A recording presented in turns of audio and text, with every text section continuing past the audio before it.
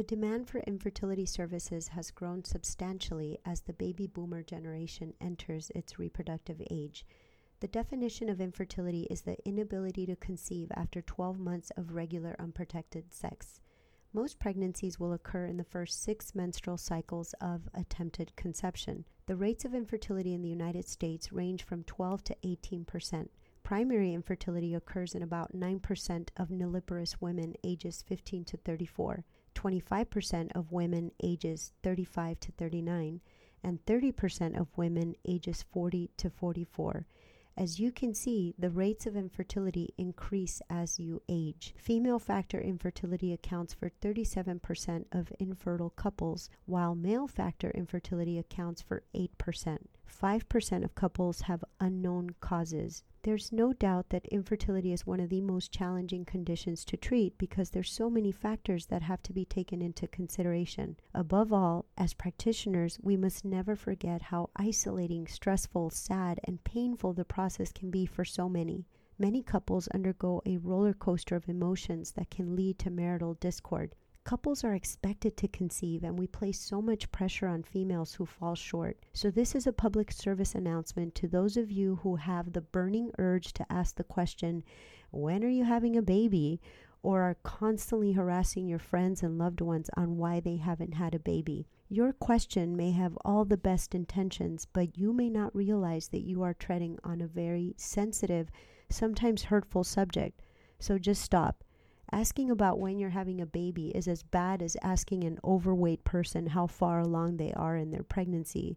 It is just something you should never do and should be placed in all etiquette training manuals. I am here to explain why infertility happens and what you can do to improve your chances of conceiving.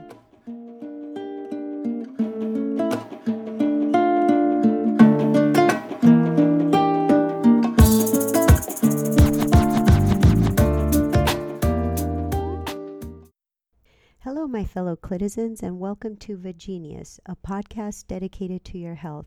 I'm your host, Dr. Elena Rodriguez, board-certified OBGYN at your service. I have previously discussed infertility with Dr. Andy Wong several episodes ago. I highly recommend that you revisit that episode if you want to learn more about how an infertility specialist can help you. I wanted to revisit this topic because I recently operated on one of my patients who had a very traumatic vaginal delivery that resulted in a uterine inversion. And I don't expect you to know what that is, but I will briefly describe it. Basically, a uterine inversion is when the uterus turns inside out after a baby is delivered. It's often caused by too much traction on the placenta, or sometimes if the placenta is stuck and it won't come out. Uterine inversions often result in severe hemorrhage that require further intervention. Although I was not present at her delivery, I can imagine that her doctor did everything they could to stop the bleeding and return the uterus back to its normal position. Most women don't realize that a procedure on the uterus, such as C-sections, myomectomies, dilation and curettages, can result in scar tissue formation within the cavity that can affect future implantation of an embryo, thus resulting in infertility. My patient had extensive scar tissue known as Asherman syndrome. She has not been able to conceive again. Helping her has been my top priority. We recently removed the scar tissue within the uterine cavity and placed an intrauterine balloon to prevent further scarring post-op. I am hopeful that this will help her. Asherman syndrome can lead to one form of infertility, but there are many other causes like issues with ovulation, damage to the fallopian tubes, endometriosis, not having enough sex, or not being able to have sex because of conditions like vaginismus or erectile dysfunction. Sometimes patients can have problems with their cervix, such as cervical stenosis, which can prevent the sperm from traveling up to meet the egg. 28% of the time, we're left scratching our heads and unable to find a reason. A basic fertility workup can be performed by your gynecologist or primary care provider who has experience in fertility care. It should involve a thorough exam and a complete history. You should be asked about your menstrual cycle and how often you're having sex. You should also be asked what you do for a living, since environmental exposures for both you and your partner can cause infertility. Wearing those awesome skinny jeans or tighty whities can cause the testicles to overheat, essentially killing the sperm. The reason why testicles are on the outside of the body is to keep the sperm at a much cooler temperature. So if you're a man and you're trying to conceive, wearing boxers and airing them out will help. Avoid high heat and too much pressure on your testicles, like hours of cycling. These are very easily correctable, basic things that you can do. Other issues to consider is whether or not you have proven fertility. Have you been able to conceive before? Has your partner been able to conceive with another person? Have you had previous abortions or miscarriages? Multiple miscarriages could indicate an underlying genetic issue or other health conditions that can lead to pregnancy rejection. How old are you? Age is one of the biggest reasons for infertility. One of the things that I always show my patients is the fertility curve. Did you know that every month, all things being completely normal, a 22-year-old has a 25% chance of getting pregnant, compared to 10% for a 40-year-old or less than 5% for a 45-year-old. Our eggs age with us, and although you may be still ovulating, the quality of your eggs can be poor. Age-related issues are impossible to correct because you cannot change the genetics of the egg or its ability to split properly.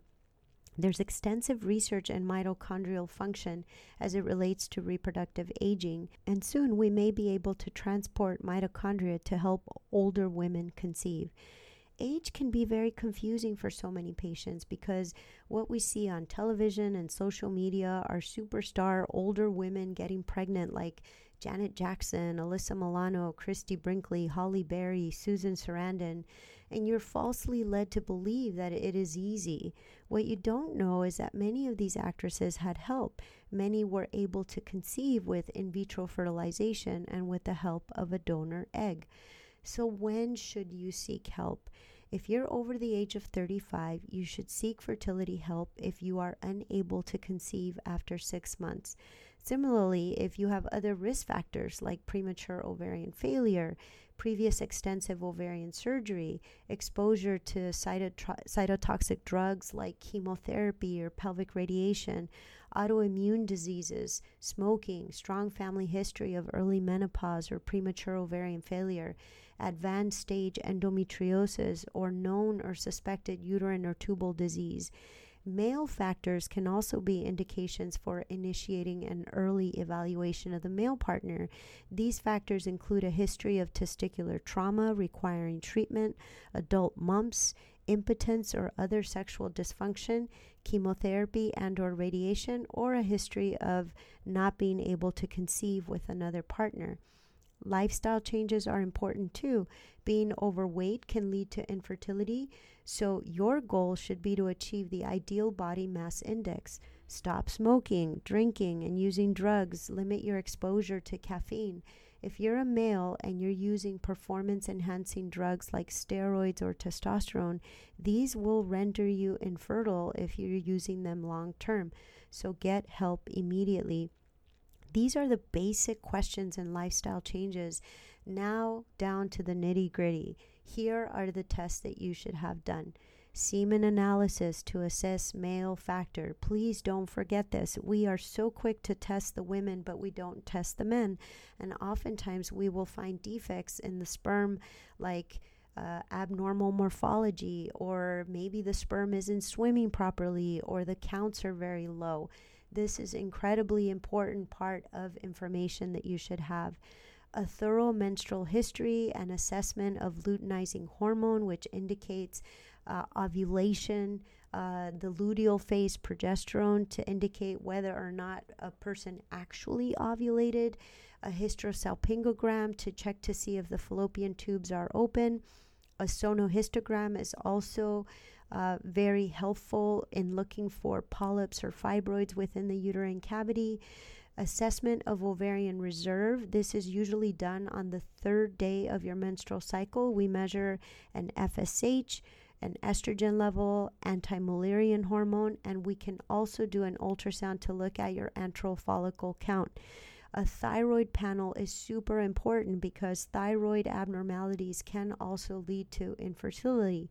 In some patients, pelvic ultrasound is super important to look for fibroids or other ovarian masses, and finally a laparoscopy to determine whether or not a patient has endometriosis or other pelvic pathology that could lead to infertility.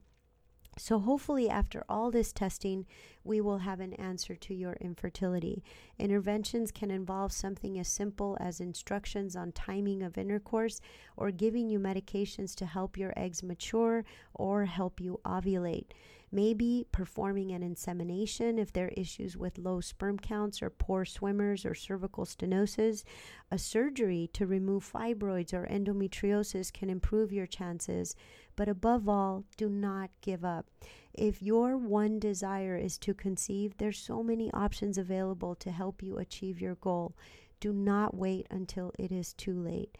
Whether you are a male or female having this issue, there's always help. The technology that is available to us is incredible. It's expensive, but it's incredible. You have to think about the financial burden as an investment in your dream of becoming a parent. I hope you found this information useful. If you or your loved one is suffering from fertility issues, we can help. Reach out to us via our website, drelenarodriguez.com. Our office number is listed on the website, or you can reach out to me via Instagram.